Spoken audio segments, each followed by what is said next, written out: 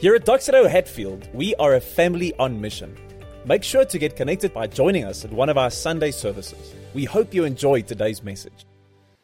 So you are so welcome. Taiki has already welcomed us as a family, but from my side, my name is Bosov Grobler. I'm a partner here at this church. In the Mondays to Fridays, I am in banking, I'm in finance, and the best part of my week, though, is this. So my wife, Blada, can't be here today. She's not here. My daughter, Nina, though, she is here for moral support, the one with the moon boot. Please steer clear of the moon boot. It is exceptionally dangerous. So we are in week 9 of our series called Real Christianity. We are following the book of Acts, and Joe and various preachers have taken us through the book of Acts. And last week, we stopped in Acts 4, where Joe spoke about the boldness of our faith. The boldness that it took for a few hundred Christians some 2,000 years ago that came together after the death and resurrection of Jesus Christ. Jesus Christ, of whom there is more historical record and proof of existence than Julius Caesar. So there is a Jesus Christ that died and that was resurrected, and there was like a few hundred people coming around this faith and then preaching the gospel of his death and resurrection and the results of it into the world. And now, 2,000 years later, there is 31.4% of the globe that are Christian. 23.1% of the globe that are Muslim. So that boldness did something amazing to the history of this world. And in Acts 4, the one piece that we are just going to pause on today is this verse, Acts 4, verse 19 to 20.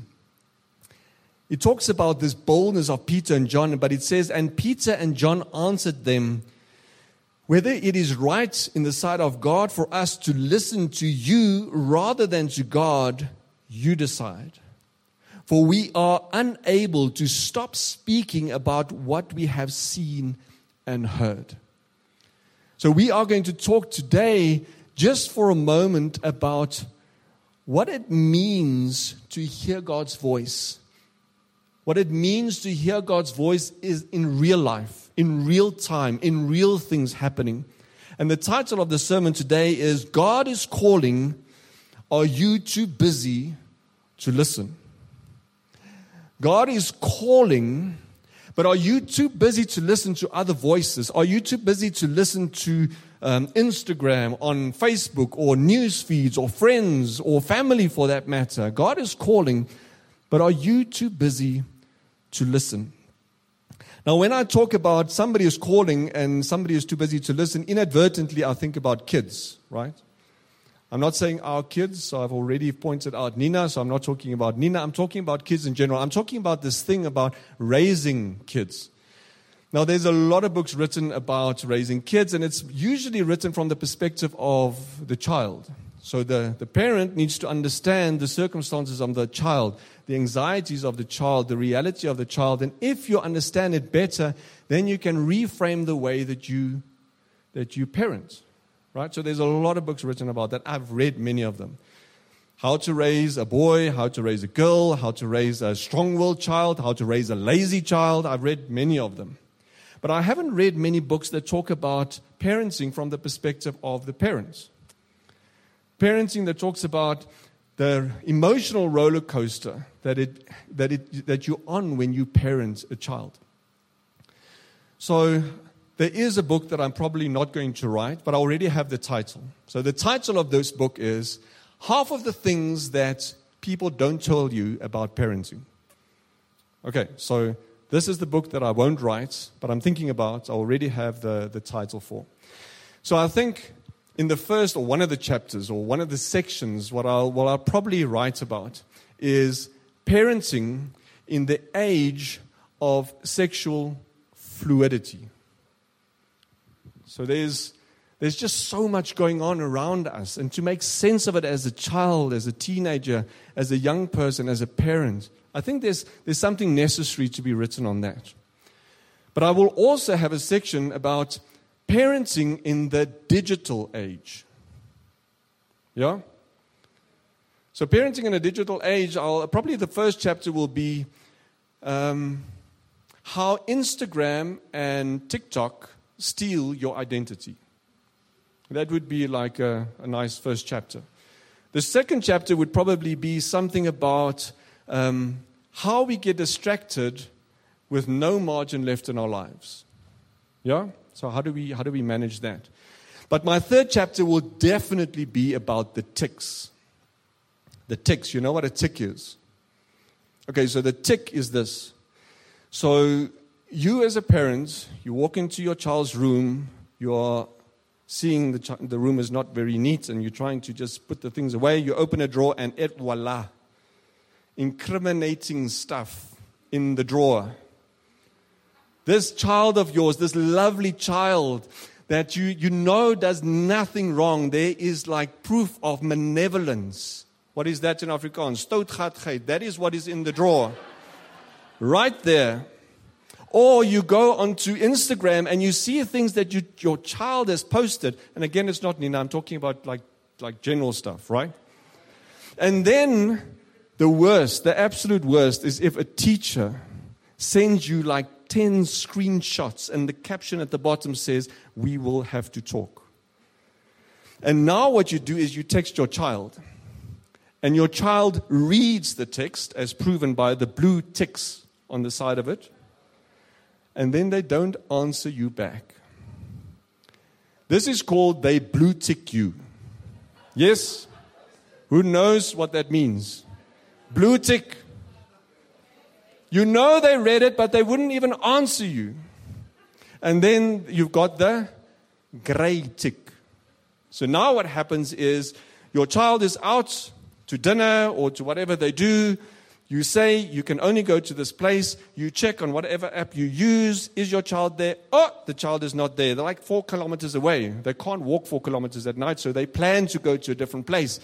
Now you text them.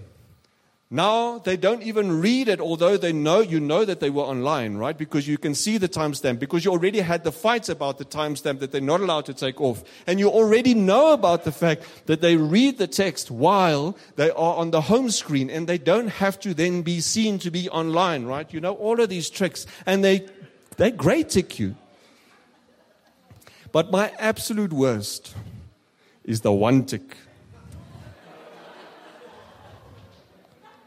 I pay for the data. You don't even think it's worthy to switch on.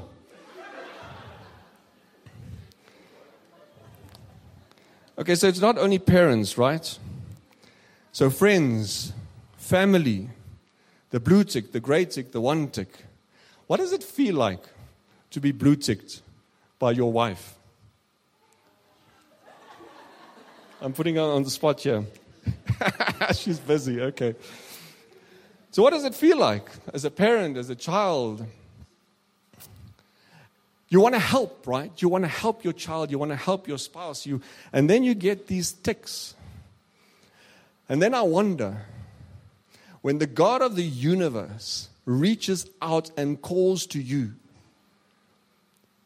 and you blue tick him, you gray tick him, you one tick him. Guys, we are missing out on the power of the universe that wants to speak into your reality. God is calling. Are you too busy to listen?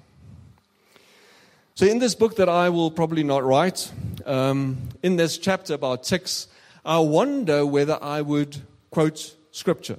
Because I would want people that are not Christian to also read the book and to think with us and learn with us how to parent. But if I were to use scripture, then I would probably use this scripture, 2 Chronicles 7, verse 13 to 14.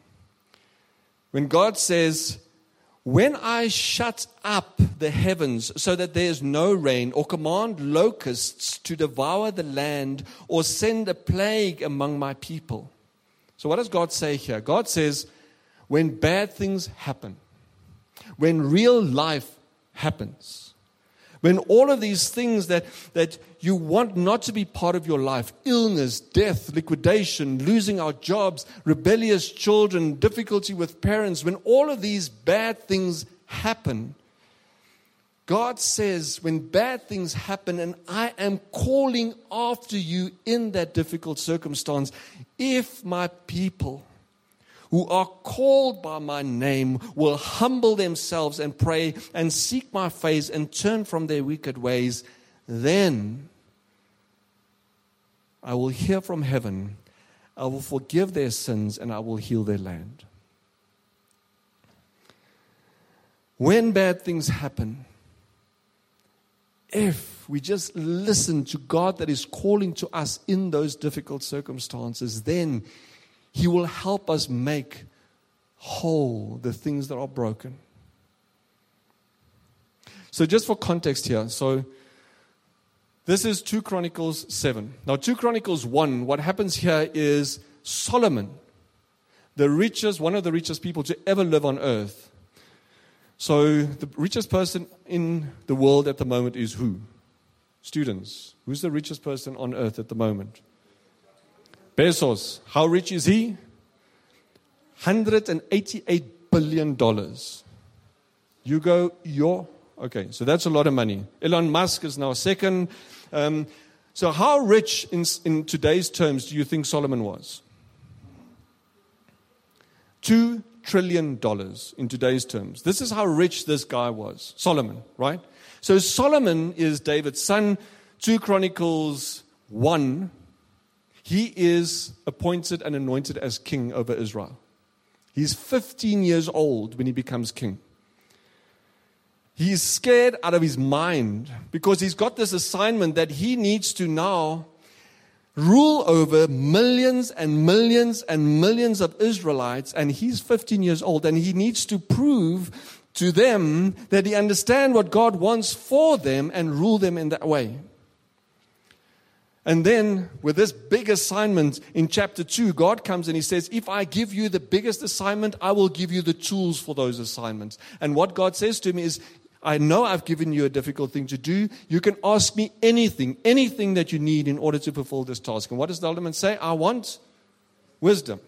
And God says that is such a great answer. You get the money and you get the box. So you get wisdom and you get everything else. And in chapter 3, he starts now building the temple. Because God says, I want to prove to the people of the church of Israel that there is a place where I am, where they can come and meet me and be with me. So he builds the temple in chapter 3 and 4. And in chapter 5, the proof of the covenant of God, the ark, is brought into the temple. And then in chapter 6, there's the dedication of this temple where God comes and He fills the temple. And peculiarly in chapter 7, this 2 Chronicles 7 is written. Why? Why does God then say at this apex, when the temple is dedicated, He says to His Son, He says, when I shut up the heavens, when bad things happen, if you will just listen to me, then I will make you whole again. It is because He knew that although He gave him an assignment, although He gave him the tools for the assignment, although he was in His presence in the church, in the temple, God knew that real life still happens. God knew that real life still happens, and He knew that even though this man would be the 5th richest man in the entire history of the world, that he will still have moments of vulnerability, moments of pain, moments of weakness, moments of uncertainty. And into this vulnerability, God says, if you would just listen to me when bad things happen. And I want to give you just a 2021 version of this verse. Because if we don't understand the 2021 version of this verse, then what may happen is what happens in chapter 9. So God warns Solomon, but in chapter 9, the following is said, chapter 9, 22 to 23. King Solomon was greater in riches and wisdom than all the other kings of the earth. All the kings of the earth sought audience with Solomon to hear the wisdom God had put in his heart. And 1 Kings 11, 4 to 6 says the following. when Solomon was old, his wives turned his heart away to follow other gods. And Solomon did what was evil in the Lord's sight. And unlike his father David, he did not remain loyal to the Lord. And in chapter 10, the kingdom that was his assignment to rule over gets divided into Israel, Ephraim, and Judah through a bloody battle. So if we understand that context, then we need to look to the scripture. And I've got it up on the screen here, if you'll give me the next one. This is the paraphrase, the 2021 paraphrase, which says that if I allow bad things to happen. So let's just be clear, God does not do bad things in our lives. Nothing that happens to you, bad or good, will ever come to you if it's not through the filters of God's sovereignty. Nothing that will ever happen to you will come to you without the filter of God's sovereignty happening over you. Bad thing happens because this world is broken. The world is broken through sin. So when bad things happen that God allows in His sovereignty over your life, He doesn't cause over your life. He says in this verse, in this circumstance, I am calling after you. I'm calling into your circumstance because I want to show you grace. I want to show you mercy. I want to show you what healing looks like. I want to show you what my love looks like. And remember us as Christians that now know that Jesus Christ came and He aligned us through His death with the Father. And the Holy Spirit raised Him from the dead. From this vantage point, we look now back at this 2 Chronicles 7, and we know that His love is without measure. He did not spare His only Son. He will not spare any resource that He has in heaven to chase after you in your most vulnerable of circumstances. And then He says, but if you would just listen to me, if you will not blue tick me. Now, blue tick in our culture means that sometimes our pride stands up, right? And we say, but listen, I can argue my way out of it. I can argue my way out of my pain. I can rationalize myself out of my pain. I can take this pain away through intellectualization and rationalization. And God says that is blue ticking me. Some things will happen in your life that you don't have the answer for, that you don't know why it happened. You don't know why the person that you trusted did this to you. And He said, don't blue tick me through your pride, trying to rationalize and intellectualize the pain. And He said, don't gray tick me. Don't come and be distracted by all the things that you fill your life with because you can't deal with the pain. You want to deny the pain, and now you get on like gymming and studying and working and partying and going to so many different places just to deny the pain that you feel in your body and that you can't get rid of. And then God says, don't one-tick me. Because if you one-tick me, that means that you can't fight the urges to stick with the shame and the guilt and the addictions and the stuff that you use to self-medicate this pain. And He says, if you can understand that, if you can just hear me through all the noise and all the din, then I will come and I will heal your world. I will heal your pain. I will heal your uncertainty. I will step into your reality. Okay, so now you can say, okay, great story, great scripture, great paraphrase. You don't know what's happening in my life. I don't. God knows. But I can share with you what's happening in our lives as a family. And I want to share with you just a story with reference to a place. This place is room 4 in the emergency rooms of Pretoria East Hospital. So room 4 for us in this weekend has been quite relevant. So yesterday morning, I was sitting finalizing my preparations for this message, and I was quite stressed because Miko, our youngest one, he's a hockey player. And he was taken by bus early morning, very excited, this 13-year-old, because 2 days prior he was elected captain of the under-48 team. He strutted into the house with like the biggest chest ever. He was just so excited to go and play hockey. He was on the bus. He went to Johannesburg, and I was stressed.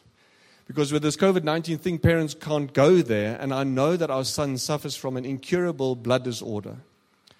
So he's got this disorder called von Willebrand factor. So it sounds very wild. It sounds nice, but it's not. Because what it means is if he gets a hockey ball to the head or to the body or whatever, that he would, if it's not treated immediately and effectively, he would probably die from internal bleeding.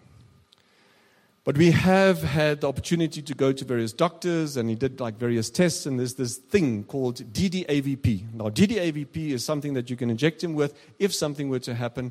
So there's a way that he can play hockey, and if something were to happen, we know what to do, and he can fulfill this thing that God has put in his body to be able to do.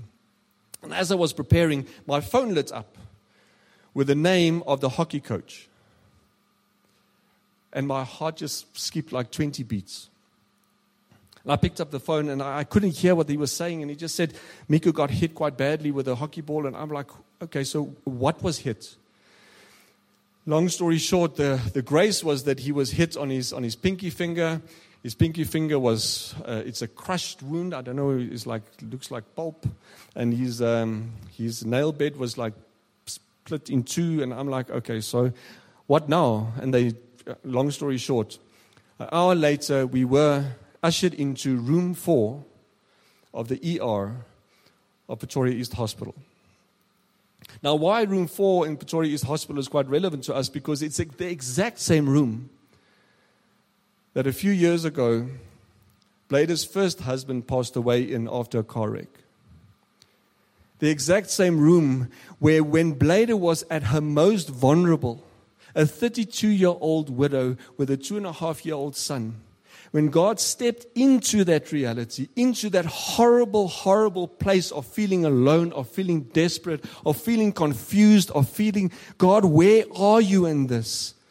Blader experienced in that room that there's a God of love and compassion and understanding that was willing to step into that room and was willing to comfort her and was willing to cry with her, with the various people that came around her. And she was able to experience the God of the universe in room 4 of the ER.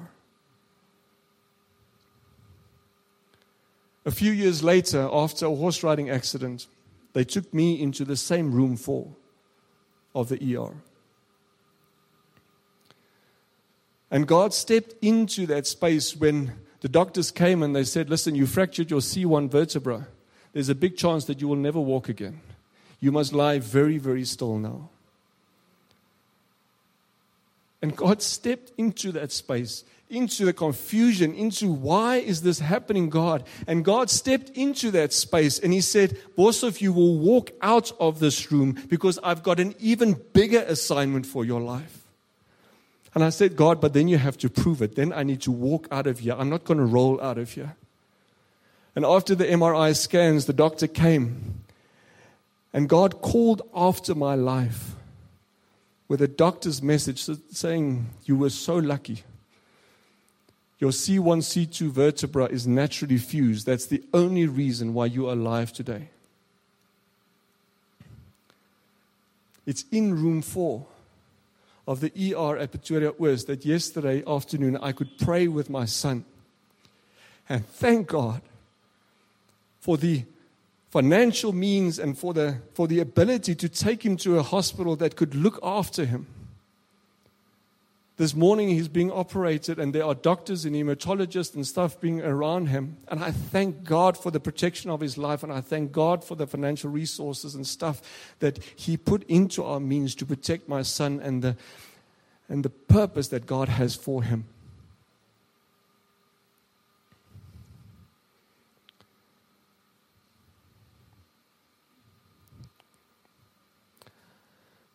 I wonder what's your room for. as you're sitting here.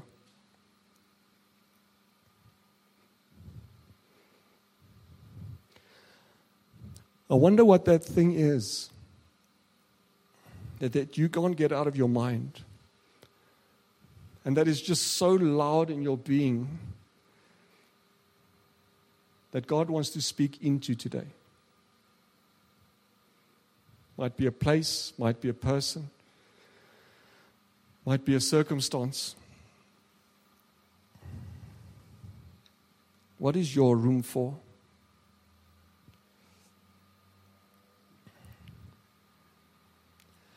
God knows what's going on in your mind right now. God knows the worry. God knows the pain. God knows the grief. God knows exactly what your room for is. But I worry for the Christians that are sitting here. Because as Christians, we start this journey and we hear from God. And as we walk through this journey and we hear from God, bad things happen to us. And it's as if we are caught unawares. I worry for the people that only recently became Christians.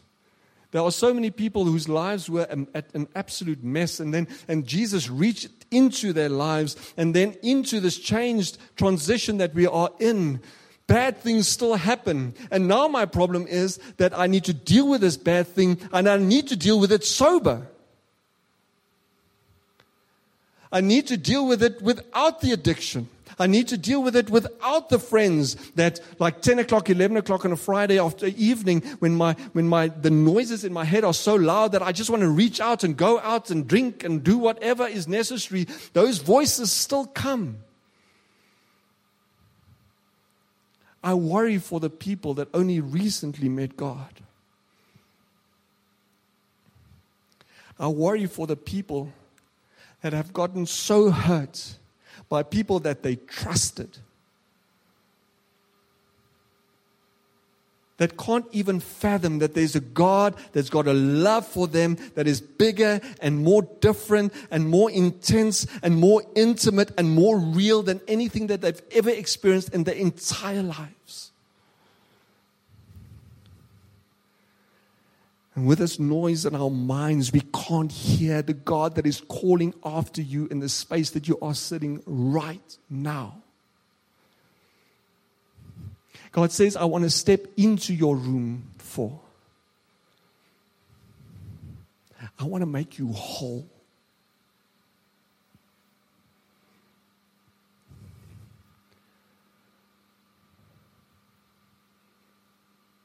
The Holy Spirit wants to minister to all of us at this moment in time.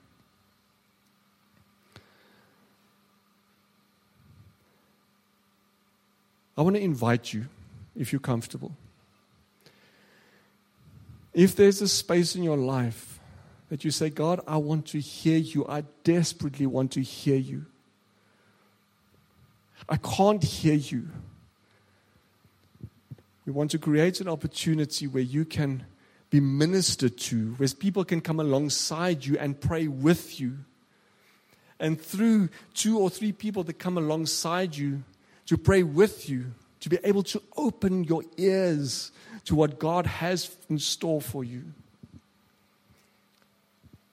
I want to invite you, if it's you that need ministry right now, the simplest thing that you can do is, if everybody just close our eyes, the simplest thing that we can do as we have our eyes closed, knowing that Solomon, that was the 5th richest man in history, God came after him and he said, Guy, there's going to be vulnerable times in your life. You need to hear my voice when these bad things happen, because if you can hear my voice, then I can heal your world. As everybody's eyes are closed, I want to invite you. If you need ministry right now, for you do the simplest thing that you do every day is just to stand up. To stand up so that people can come alongside and minister to you. There's a few people standing already. I want to ask that the core team and the ministry team, if you wouldn't mind, just coming alongside them and come and pray with them. There's some of us that are sitting, and it's like a turmoil that's going on in your heart right now. And I want to encourage you not to blue tick God at this moment. Don't leave this moment. Don't leave this moment and blue tick or gray tick or white tick God. I want to encourage you. I want to invite you. If you need to spend time with God right now, if you can stand up so that people can come alongside you and pray with you.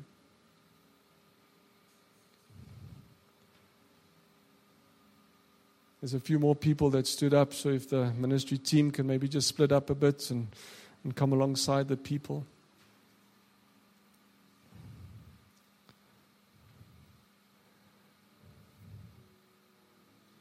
And I want to ask the teams that are around our friends and our family to pray for them, to pray in the Spirit, and to minister to their souls.